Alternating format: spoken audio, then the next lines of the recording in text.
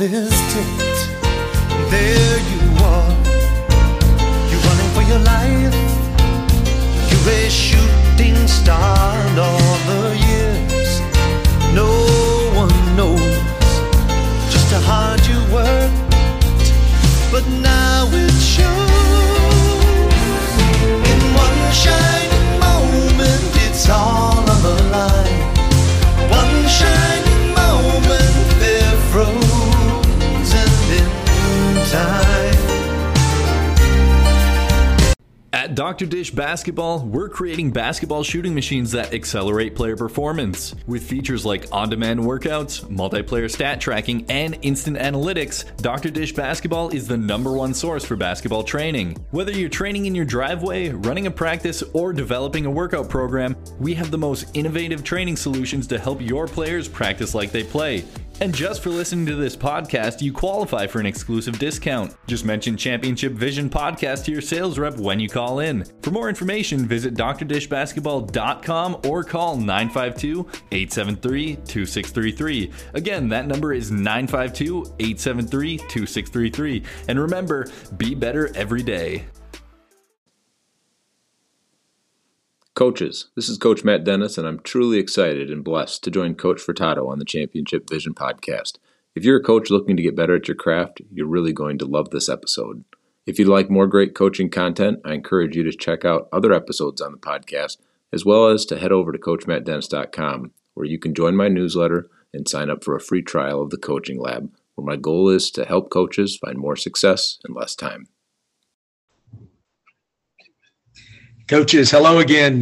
We just did a podcast yesterday, and I really enjoyed talking to my guest yesterday. Today is episode 269 of the Championship Vision podcast with Coach Marc Hart.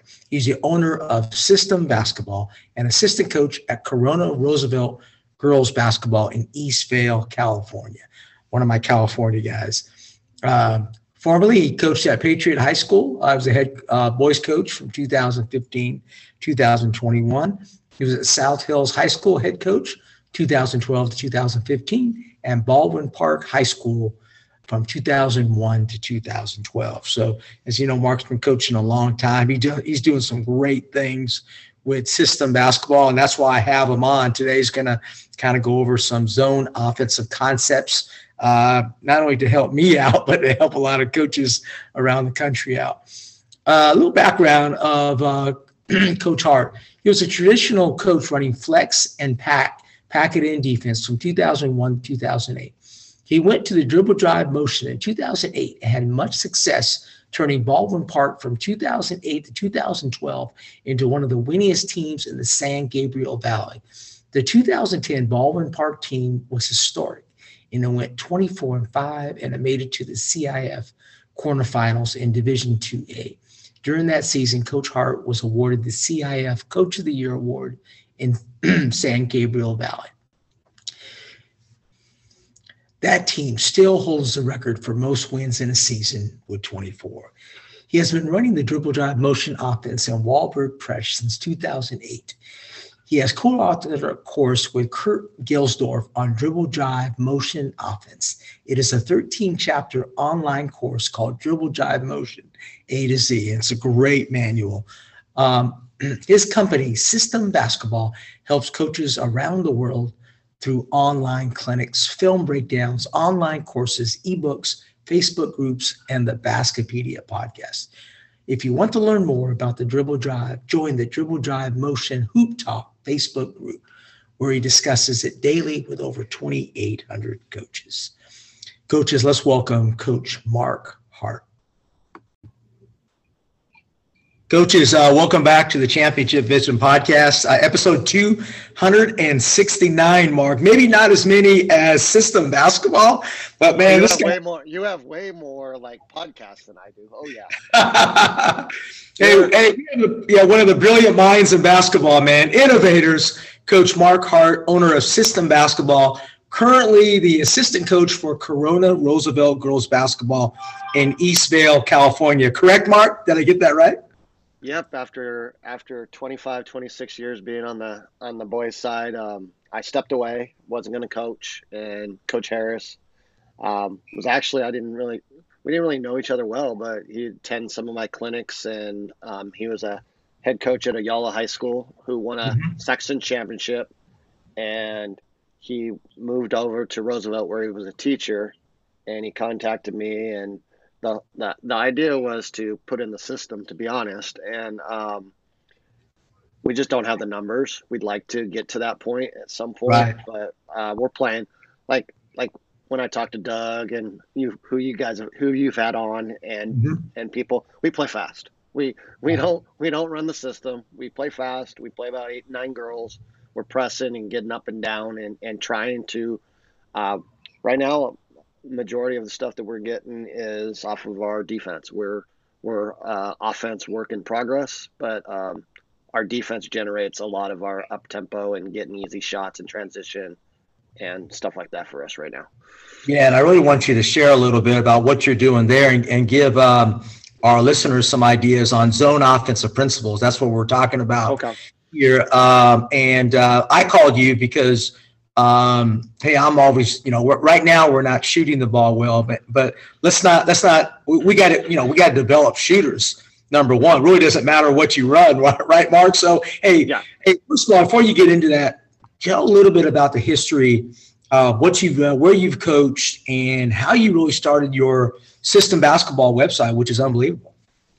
Well, growing up in California, lived here my whole life, and I grew up in a city in Laverne. Um, and little backstory, which is ironic, is with the system basketball and growing up, uh, live in the community where University of Laverne and the Claremont colleges are. So some good D3 basketball, where Greg Popovich cut his teeth at Pomona Pitzer. Um, and a guy named Paul Westhead was supposed to become the University of Laverne's head coach. Okay. He had gotten fired by the Lakers, and he was out of basketball, and he was going to become the Laverne coach. And lo and behold, Loyola Marymount came calling. So he ended up there. So the system part of it was Gary Smith of Redlands, which would come into University of Laverne. So Mhm. I get to go watch those games, and growing up in the community and seeing and being in California, watching the Paul Westhead teams and the Gary Smith teams. Uh, have always loved playing up tempo basketball. So growing up in Laverne, I played at Bonita High School. Um, some If people aren't aware, that's Heisman Trophy winner Glenn Davis of Right. Army went there. And we've had some famous people attend Bonita, but I got my coaching career starting at the rival school, at San Dimas High School. And yes, it is a high school. It's not just a Bill and Ted's excellent adventure with San Dimas High School football rules saying, but Right. it is an actual high school. And I started off as a freshman coach in 1996 there, coached freshman 1 year, coached JV for 4 years.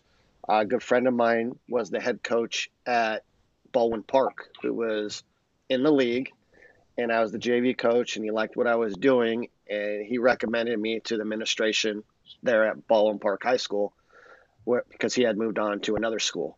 And so I took over the basketball program there in, what was it, 2001, and then I was there for 11 years. Took 1 year off, where I got married, thought I was going to move to Canada, and we ended up staying here Right. instead of me moving there. My wife decided to elect to come here instead of me going out there. So we've been here since, and I came back as the assistant coach with Bob Winget, and Bob took off to Colorado. So natural thing was I'd been around the basketball program, so they offered me to continue to do that again. Um, had some success there building a program. Went to the dribble drive in 2008 and changed the culture of us. We were a flex team, boring, half court with not very many athletes, and we were messing around in a summer league game, and we were behind. And I just said, hey, let's just press, make or miss, push the ball in transition, get quick shots, and try to come back. Didn't know anything about it, and that was the genesis of how all that began. After I left Baldwin Park, went to South Hills High School in the San Gabriel Valley for 3 years.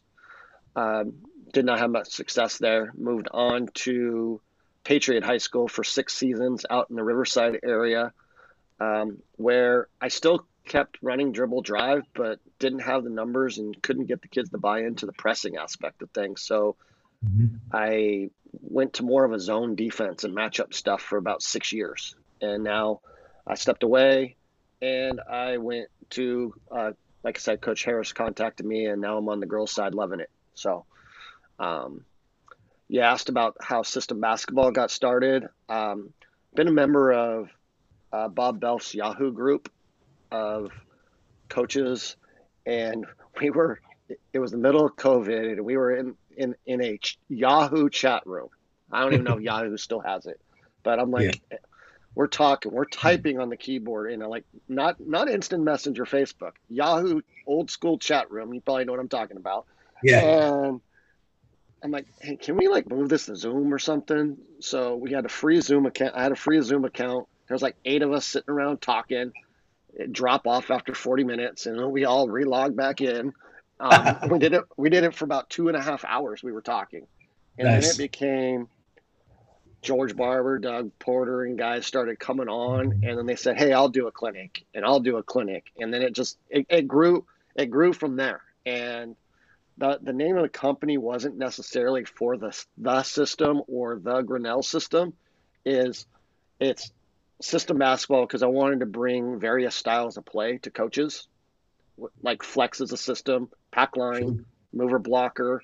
So it's a place for coaches to get quality instruction and education for a affordable price. I think what I do is have a little bit of a Netflix type thing, as you know, where I have people like yourself come on, speak to coaches on a topic. We record it. They're typically they come for free, and if they couldn't make it for free, if they like access to it, there's a subscription service, or they can pay for each clinic individually. That's kind of how it evolved, and I'm surprised it's taken off like it has, and it's about 1.5 years now, and I'm pleased with the speakers that I've had and the content and the support that I've had from the coaching fraternity on it. Yeah, there's definitely a need for it, Mark. I tell you, you have some great content, by the way. I recommend all the listeners to connect with Mark and so forth. You got topics of all different sorts. But today we really want to talk about zone offense. It's not necessarily about, particular plays, but how could we run an up-tempo game? And what's happening with us, Mark, and probably a lot of teams, is teams are trying to slow us down. And they're doing a really good job of it the last 2 games. There's been games where we made 10 3-pointers. Now, the other night, I'm afraid to say we were 6 for 41. And that's not, and to be honest with you, I love my players shooting. I give them complete confidence because eventually that 6 might turn into 10 or 11 to have us go over the top. But talk about zone offense, and also talk about the freedom to shoot. Okay. Zone offense. When you're saying you're struggling to shoot, zone defense, first of all, makes your shots a little bit different. If you're not piercing the zone either by throwing it into a post player or penetrating or hitting the high post, you're getting just swinging around the perimeter type 3-pointers. Right. And I know you're a big proponent of the hop, and so am I. So that's they're having to hop and turn as opposed to just hopping with their shoulders already squared. So the type of 3-pointers that you get are different. And I know people are afraid. I know you want to talk about zone offense, but the zone defense, why people play it is they think that, I don't want to play it because they'll get 3-point attempts. They'll get easy shots, but it's a different type of 3-pointer. It's not, you're not always getting in the paint throwing those nice kickouts for your wide open threes. So I'd be willing to look. I look at your game film and see what type of threes are you getting. Not necessarily.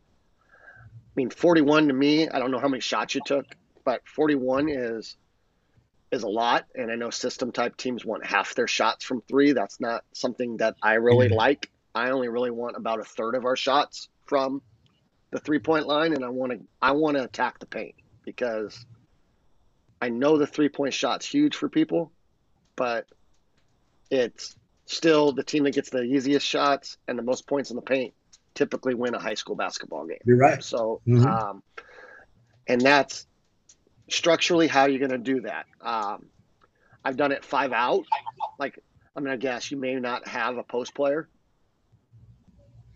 We do. Well, we have some girls that right now are kind of developing.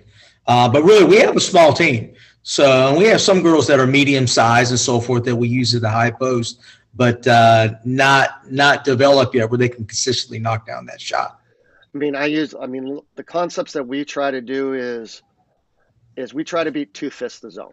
So we try to space you and try to almost get you to play as man by our spacing. Forgot what coach it was, but let me just bring up some PowerPoint here real quick. Yeah. Because it's going to be easier. Give me a second. Of course, we all know Coach Hart has all the great technology. Here we go. So here it is.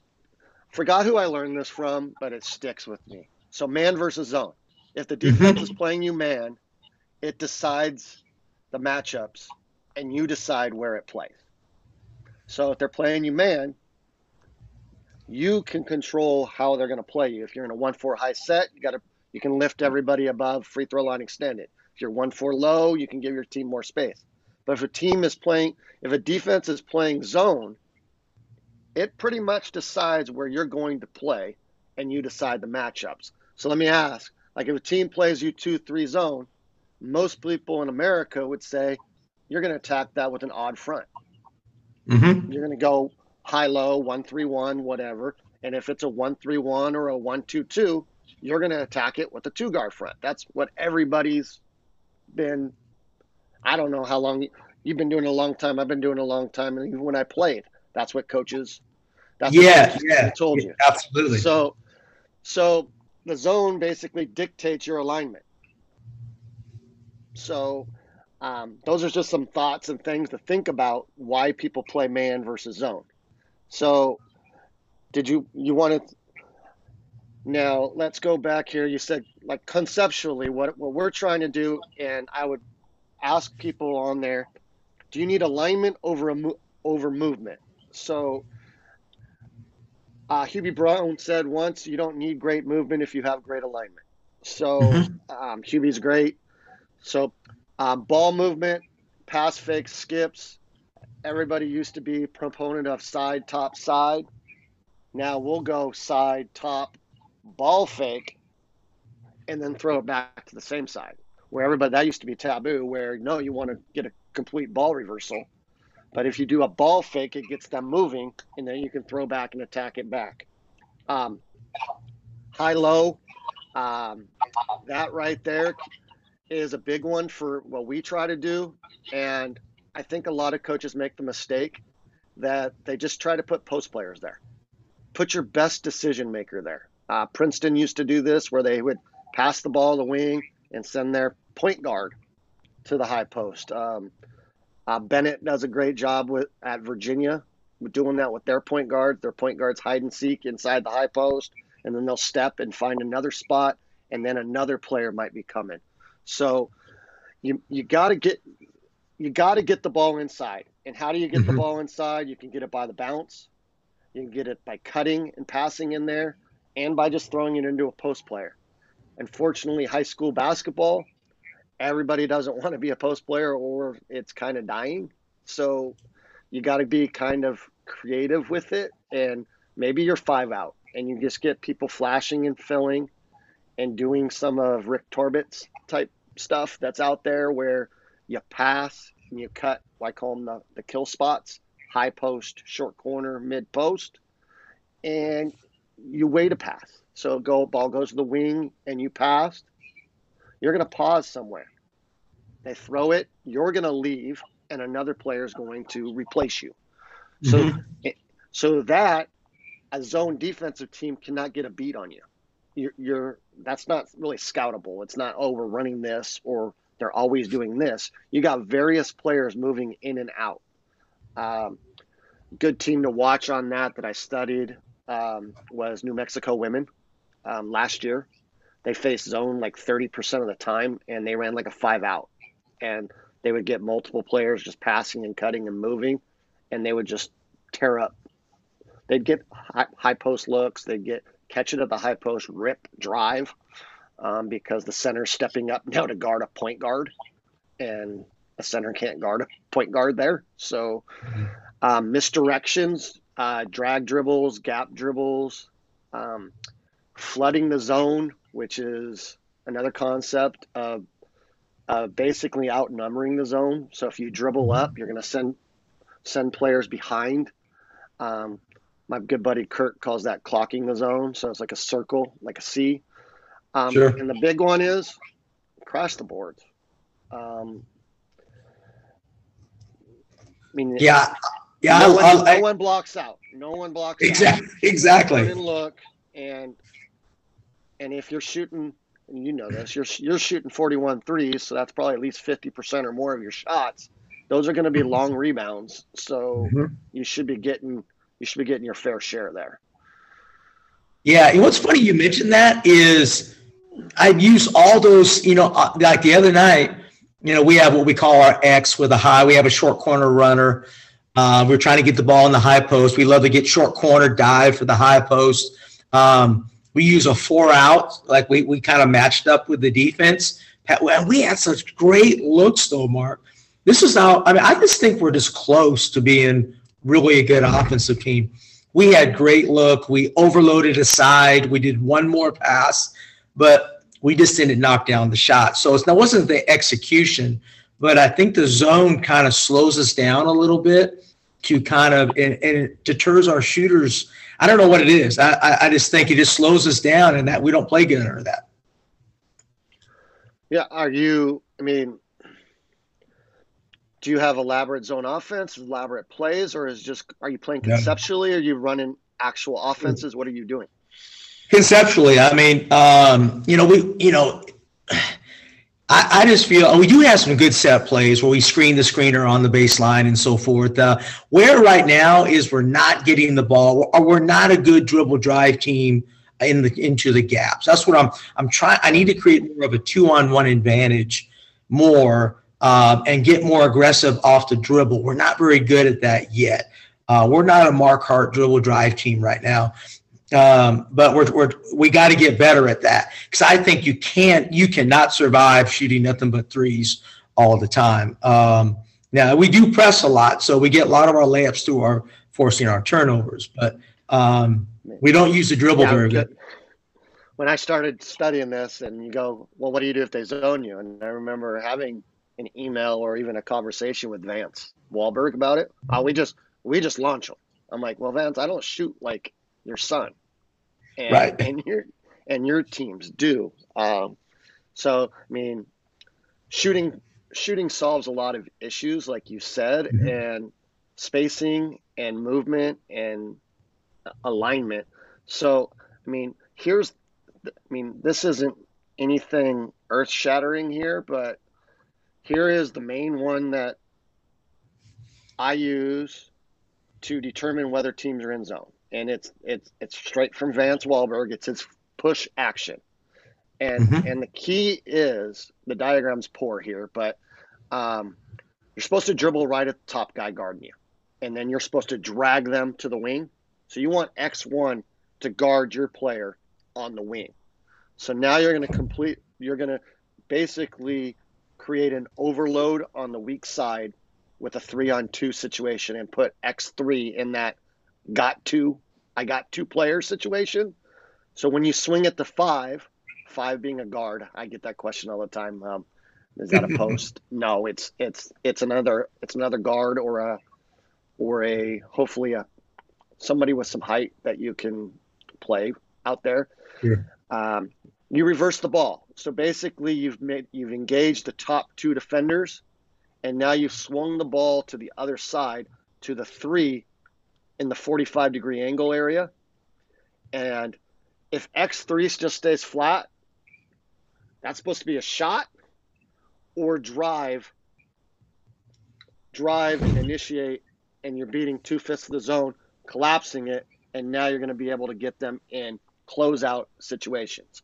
If X3 comes out, it's a one more pass to the corner. So on this diagram, what it should really have here is 4 screening X5. Okay. And when you go 3 to 2 in that corner, you now have X5 in a situation. Do they fly out? If they fly out, you have 4 in the post. So what will happen a lot of times is maybe you hit the 3 in the corner. Now X5 is going, oh, I got to get out there. So 3 starts ball faking and hitting the post because you're in a 3-on-2 advantage. The only way this action does not create something good for you is if X4 comes and guards 1. Now everybody's going to be lined up. If they do that, clear. If they do that, instead of 2 cutting all the way through, 2 would stop underneath the basket and bump back to the short corner. If X4 is guarding here, 1 would just look to hit here.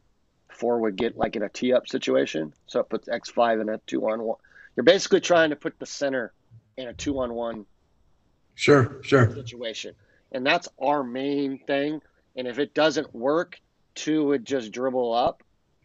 3 would fill the short corner, and we'd get into a 1-3-1 attack. But that usually gets us something quick.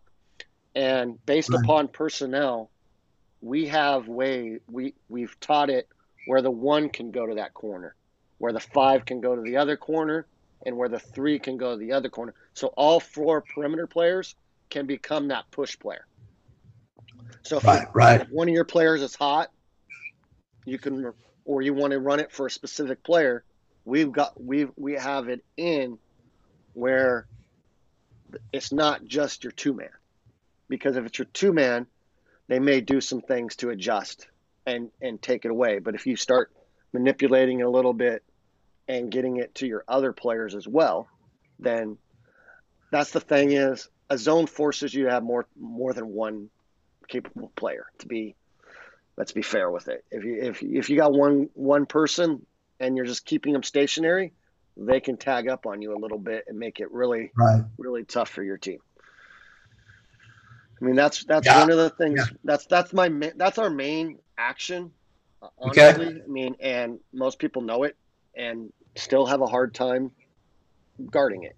I mean, creating a 2-on-1 on the weak side with a post. I mean, it's a triangle. That's just basic zone principles, but it still works.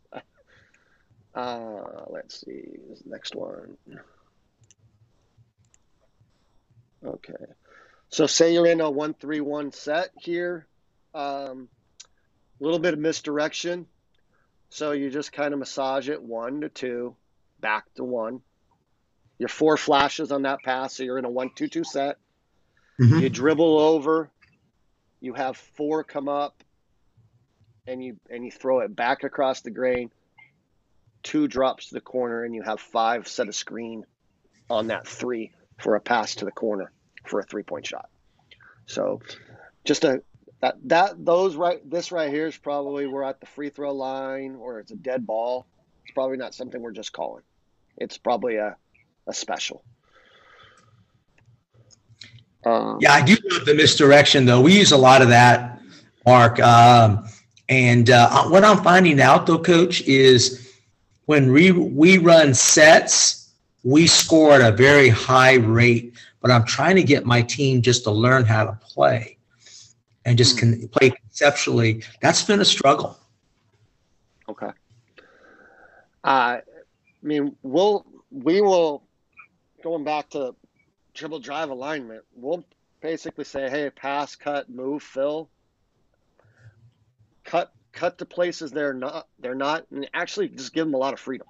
And believe it or not, it looks ugly at the beginning and you struggle, so you got to have some quick hitters and some structure in case they're struggling. But the other night, team was playing us matchup, and I had sets, and it was just kind of slowing us down, like you said, and and they were getting a beat on what we were kind of doing. So I just kind of told our really good girl, mix it up. I gave her a mix it up. She could play on the perimeter for us, or she can. She's 5'10", and she's really good, and she can get inside. She could play outside. She could catch it in the high post and rip it and go. Stick a little 17-footer. She's a decent 3-point shooter, and she finishes well around the basket. So she's pretty much she's a matchup nightmare for teams, because she could play inside or outside. So just some basic concepts of pass cut, like we were talking about earlier. Pass cut, move. Maybe you have 4 girls that can play on the perimeter and 1 can't, and you just have that 1 girl stay behind the zone in the short corners, going short corner, making their life kind of weird with their butt low on the baseline. So if they catch it, they can do a crab dribble and go make a layup, or they could throw the drift pass to the opposite corner, or they can hit a player diving to the basket if someone decides to cut out of that. So like, give them a little bit of freedom and maybe not harness them too much, because we're all, I think as coaches, I mean, I'm guilty of it. I mean, on my social media every day, I put a play up. So, but I would take a look at what you do already and just tweak it against zones.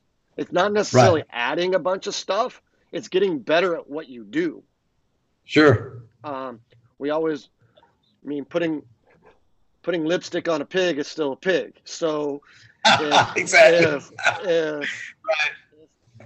If you're not shooting the ball well, you're not passing the ball well, it's probably the play isn't going to get you. No. A lot of it, yeah, you're right, Mark. It's we're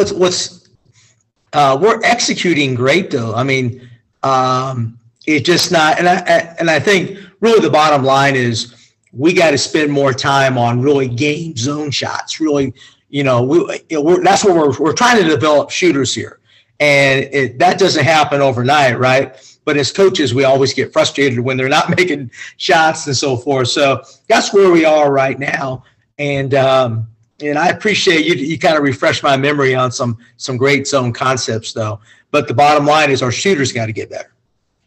I mean, if you have some post players, I mean, and mixing up your looks so they're not so traditional, doing a double stack on the baseline, and you pop out that shooter as a decoy, and then you just have the other 2 players screen the responsible players to guard and have someone flood into that gap. Can get you a quick little layup there. And if it doesn't, it just float. You just have them, hey, flow into what we do. I mean, if they're in zone, we shouldn't panic, right? We shouldn't be like, oh God. But we see it all the time where girls or guys want to just force it and say, hey, coach wanted to run the play. And sometimes the play just gets the defense distorted enough that you end up getting something good, not necessarily off that exact play.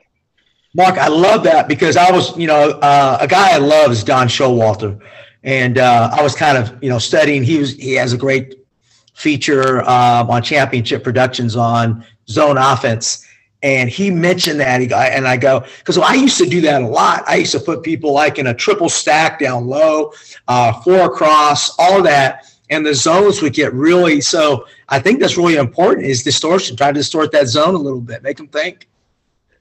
And ball screen the zone. People don't do it. I mean, I played zone for 6 years, and all of a sudden it seemed like teams forgot ball screen. As soon as we decided to go play man, let's screen them. And anytime you can get 2 defenders to guard 1, this is an old school John Beeline type special here, where you're in a 1-2-2 set, and we throw the ball to the 2, and we get a hand back. So, and 2's going to act like they're going to run and overload the weak side, and you have 4 set a screen again, and then you create that 2-on-1 situation. One's coming back, and you throw it back to your 4. Say maybe your 4 is a stretch that can maybe knock down that shot. And now that puts that bottom defender. Do I close out or do I stay? Because they're going to close out because they don't know 2's running back to that strong side. And now 2 comes and you got 4 on the wing, a player coming, another pass, and now you got that kind of like when I showed them the push action, another way to get into a 3-on-2 on the strong side. I really like that one because if this player can maybe get in the paint and hit your 5 or hit your 3 on the weak side, and now they're closing out, and you got to get closeouts. And if you're not getting closeouts and getting one player to guard 2 in the zone, it's going to be a long night. So if you're just playing, I call it A to B to A to B to C, the corner. Right. The ball's never, if you're never making 1 guard 2, and they're always able to bump you off, then it's going to be a long, long night. And the logic behind the zone is, and Boeheim's been an expert at it, is Villanova got them the other night, but Villanova shot 53s. Oh, they did? I didn't know it was that many. They shot 53s in that game. Woo! And it was a close game, and it came down to the wire. Mm-hmm. And 53s is a lot. I mean, here's some more action to screen the zone here. And use a little bit of misdirection here. We did like a shallow cut, so we dribbled, ball went, and then you pass, so you throw it to the 2 up top off of the shallow, and then you throw it back, and then you have action on the weak side as they're coming off the ball screen. You have a flare screen, so that puts, Kevin, X3 in a spot here. So if we're running this action, you're probably teaching on this, X3 is going to have to go. If 5's rolling here, X5 is responsible, and 4 reads this. If X3 cuts here, X4 should dive to the hoop, and you got here or here. And you have potential flare, or you have, if 4 stays, 3 has to make a read too. What if 3 slips this? Yeah, that's a good look. I like that. It puts them in a nightmare situation because more than likely, X1 is going to come help here, right? Yeah, and we run a little ball screen action we call Georgia. We pass to the wing. We ball screen with the point guard on the wing defender, and then we really try to force that weak side guard to commit, and then we kick it to the wing, and then we kind of read that X3 defender. If she stays, we got a shot. She comes up, then that ball side post screens the middle, and we're looking for the other post crossing. But we're just not making the shot. And then here's us against a 1-2-2. I don't have the defensive players, but 5's going to come up and screen the top of the 1-2-2. So 1's going to dribble over, and that initiates the wing guarding them, and we're going to screen the middle and look kind of high-low there. Because, sure. It's simple actions. Making them make a decision. Does 1 fight over the top and continue with 1 there? If they do, 5 would just slip right into the high post. Yeah.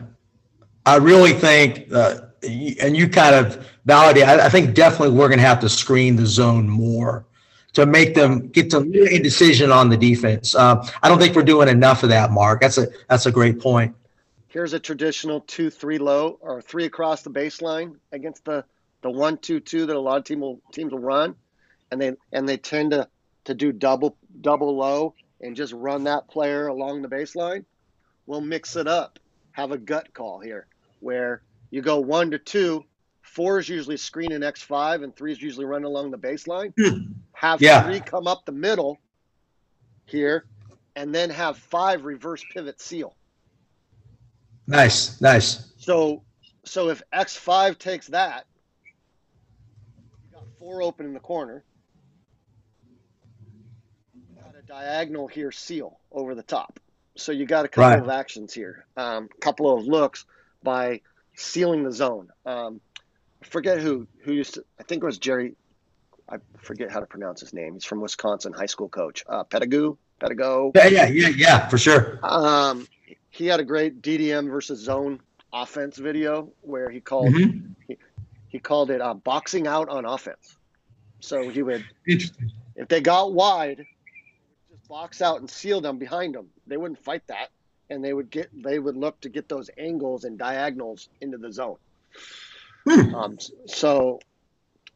Here's a ball screen set that not very many people will do against a 1-2-2. Forgot who I picked this up from. This one's not a innovated Marc Hart thing. I study a lot of film and stuff, and I find them, and then what I'll do with them is I'll tweak them a little bit to fit what we do. So this one, we're just in dribble drive spacing here. So this was one that you might really like. And we go 1 to 3 handoff. We're just going to initiate with a handoff. And we're going to have 3 act like they're going to run dribble drive. And they're going to dribble, initiate X1 and X3, reverse pivot, and throw it back to the player in the corner. And 5's going to come over and set a wing or a corner ball screen. And then 2 is going, these players are going on the weak side, 4 and 2 are going to read the defense and get in the spacing off and play off the penetration. That's a. Have you ever seen anyone screen a corner against a 1-2-2 zone? I haven't. No. Not ball screen. No. And I'm sure no one's practiced it. Exactly right. Yes. Against a 1-3-1, I've had this one on social media many a times, but wanted to share it with your audience today. Is we stack the weak side, and we have a 2-guard front, and we're going to send our shooter to ball side corner.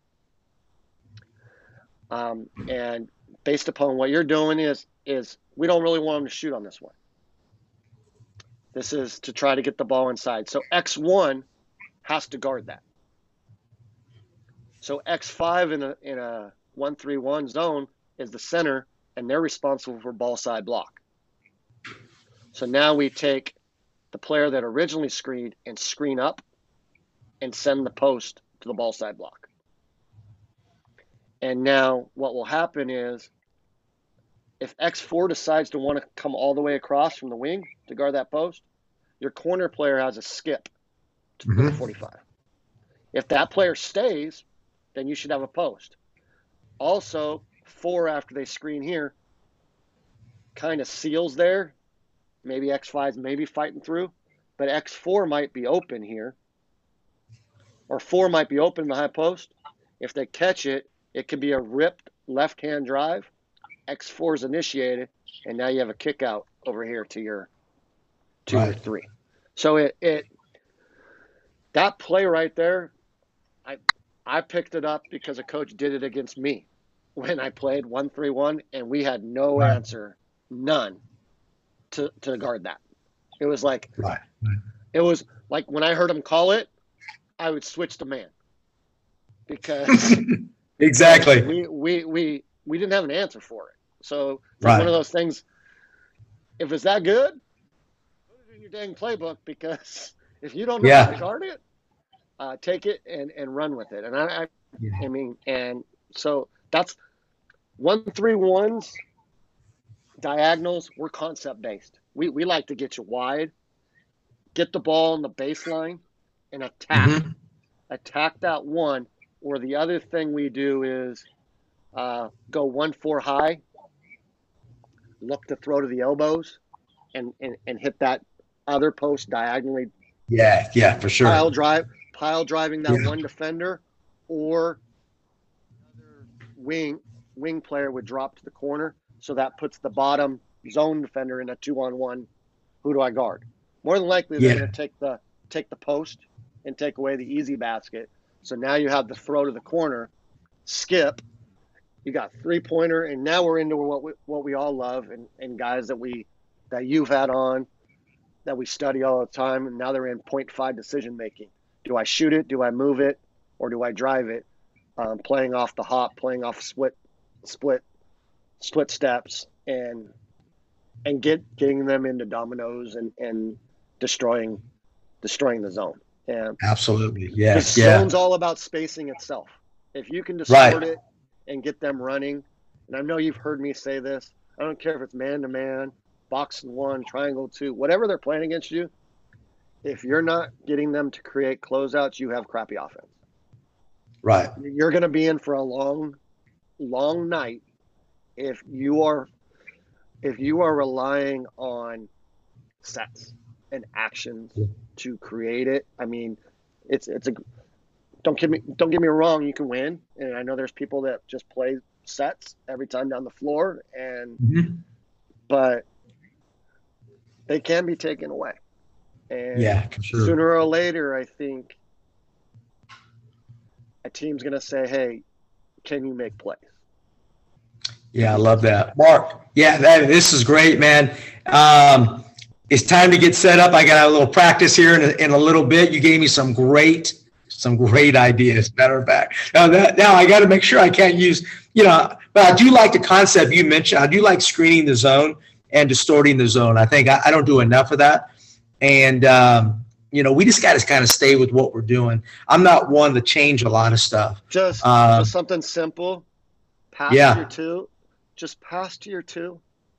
Have your point guard basket cut, and then screen the center, and then have your post come to strong side.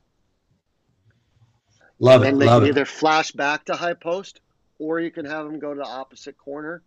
But just something like that. Hey, can they guard that? Right. I mean, when people start screening zones, I like to either ball screen the top and make it towards the middle, or screen centers of zones. I mean, flare stuff's good. Kurt's your guy on flare screens. If you want some good flare stuff, Kurt Gelsdorf is awesome with that. So I mean, just watch. I mean, for advice for your listeners and anybody, I tend to. I mean, I'm blessed. I have Synergy Sports. So what I'll do is I'll go Merrimack College, Syracuse, and I'll go watch teams that play against them. And when you watch the best of the best play the defense, and you watch what teams do against them to get quality shots, that's probably some of the stuff that if Syracuse can't guard it, if Merrimack can't guard it, I can guarantee you probably the local high school team in your area cannot guard it. Right. Yeah, that's a great point. I wish I had Synergy, man. He said that would be kind of cool, but my wife would not like that. Yeah, my wife told me that last year when I got it, so it was kind of funny. Hey, Marc, I really appreciate that. No problem, man. And it's funny, and I don't want to, because the team we lost to the other night, he listens to my podcast a lot too, probably too much. But they played a 1-2-2 zone. They had a big 6'4" girl in the back line. We were trying to bring her out, but she had like 15 rebounds against us. So, but we couldn't get the ball inside. I mean, she was blocking stuff all over the place. So, I mean, we had to Does make. she come out? No, she doesn't come out. What they do is they send the guards out there. We had wide open shots. They were daring us to pass it inside. So on a skip pass, the guard still guards the corner? Yeah, she would not come out.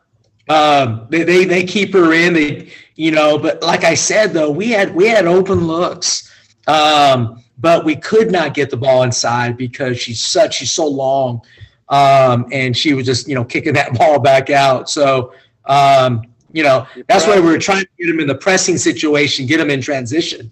So that's you got to bet. Yeah, in that situation, we played a girl in the championship game. She's 6'4", and we pressed, so we almost made her a non-factor because of the up tempo. They couldn't really just get her inside. So the game was fast. Yeah. We pressured the snot out of the perimeter players to make it hard to get the ball inside. Because the biggest girl we have is 6 foot, so we're not big. I mean, we're athletic and talented, but we're not big.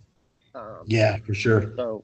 So we, and that's the thing too is people go, they're zoning us. Well, do you walk it up? And if you walk it up, it's going to be a long night.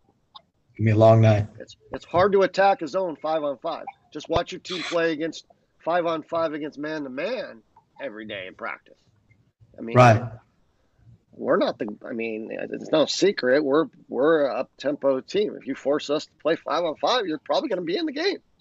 Exactly right. Yeah, that's that's something we have to do even more. We got to get even more. We got to even more aggressive, maybe pressing on misses, things like that as well. They do have a great point guard, though. I mean, she's a high college level player. So that presents put her in the high post.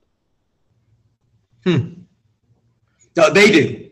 The team we played. Oh, they have the great point guard. Okay. They have. We don't. We do not. No. But we're trying to nullify. Those two girls dominated us. So we got to nullify those two somehow. Well, that's going to win a lot of games. A post player with a great point guard. That's going to probably that's tough to beat. 6'4" and a point guard. Okay. Yeah. Well, the bigs, 6'4", and then the other point guard's a pretty good size, man. She's solid player on that. So they beat us on that night at their place. But Mark, thank you so much, man. I appreciate you jumping on, man. I'm definitely gonna study your information more when I get home. But man, how can coaches get a hold of you? On Twitter, Instagram, Facebook at Coach Marc Hart, or CoachMarcHart@gmail.com is my email address. SystemBasketball.com is the website. I mean, any of those ways. If you guys want some good other zone stuff that we didn't talk about today, just go to System Basketball on YouTube. I have some zone stuff up there that some of the stuff we went over today. I think you're doing this audio and video, right? So yes, sir. Yes. So if you guys need anything, reach out. Kevin does a great job. 200 and how many episodes? Jesus Christ. You're 269, man. I've had 130 clinics and only 60 podcasts. So you're like way over it. So yeah. I had, by the way, talk about Lucille really quick, because I had two guys from Lucille to kind of join me on the podcast, and I love Tyler and Kyle. I just don't know how to use it yet. Okay. I use it to help the team, and also to help coach. I use it a lot in my presentations. I didn't do it today. I use both. I use Fast Draw and Lucio. They both have their advantages, disadvantages. Yes. Lucio I like because you can tell straight over video, and the animation part of it. I think it helps the players. A lot of times in timeouts, I'll just go, "Hey, here's the play," and I'll just hit play. I love that. That's how I love that. That's awesome. They get to see it 3 times, and you're not just videotape you one time, Kevin, diagramming it, and then just have somebody videotape your timeout. And I'm just gonna tell you, you're gonna be like, no wonder why they can't figure it out, because you had to erase it, and it's smeared, and the drawing's all garbage. It really cleans it up, and you could show video on the bench with it. You could show a lot, and it's really made it more efficient for me in timeouts, and helps me. I can just click on the thing and say, here's the sets that we want to run tonight, and then I'll just go, boom. Before the game even starts, we're running this off the tip. And right. It really helps them understand. Well, I'll put it on a tripod in practice when we're doing our 5-on-0 or 5-on-5, and say, I'll call them over, say we're running this. Don't say it, so they get to see it again, and then they go out on the court and run it. They've already been taught it, but it really helps. Yeah. Phenomenal piece of software that just keeps getting better. Yeah, and Kyle Dimes, You probably know him. I know he knows you. I had him on last night, and he shared. So he's going to actually help me out tomorrow. Matter of fact, I mean, if you're following them on Twitter and Instagram and stuff, I do some social media content for them as well. So right. Those guys, Andy Graham, Kyle, yeah. Kyle Deemer, and I think it was probably Tyler Monks that you had on. Yeah, Tyler Monks. Yes, sir. Yeah. So those are great guys, man. Great guys. And Kyle's unbelievable with 5-out concepts and stuff. So yeah, super knowledgeable, man. The guy's a great coach. Mark, thank you so much, man. I got to head on, and okay. I appreciate you taking the time out, man. Great job. Thank you. No problem, Kevin. Anytime. All right, take care. All right, man. Coaches, I'd like to welcome our new Championship Vision podcast sponsor, Huddle Assist. The best basketball coaches are relying on data more than ever. That's why coaches love Huddle Assist. With Assist, you get full game breakdowns, including complete team and player stats in less than 24 hours. Your stats are ready when you need them. And Assist is more than just the box score. Use interactive reports like shot charts and advanced stats like lineup data, VPS, and of course, effective field goal percentage to coach smarter. Plus, Assist brings your stats to life. Every stat is marked on the video at the moment it happened. See every shot, turnover, rebound, and much more with just a few clicks. Want to see how Huddle Assist is elevating basketball? Visit huddle.com/assist. That's huddle.com/assist to learn more. Huddle will also be at the Legends at the Grove Clinic on September 12th at Walnut Grove High School in Loganville, Georgia. Come stop by our table to chat and see what we have to offer.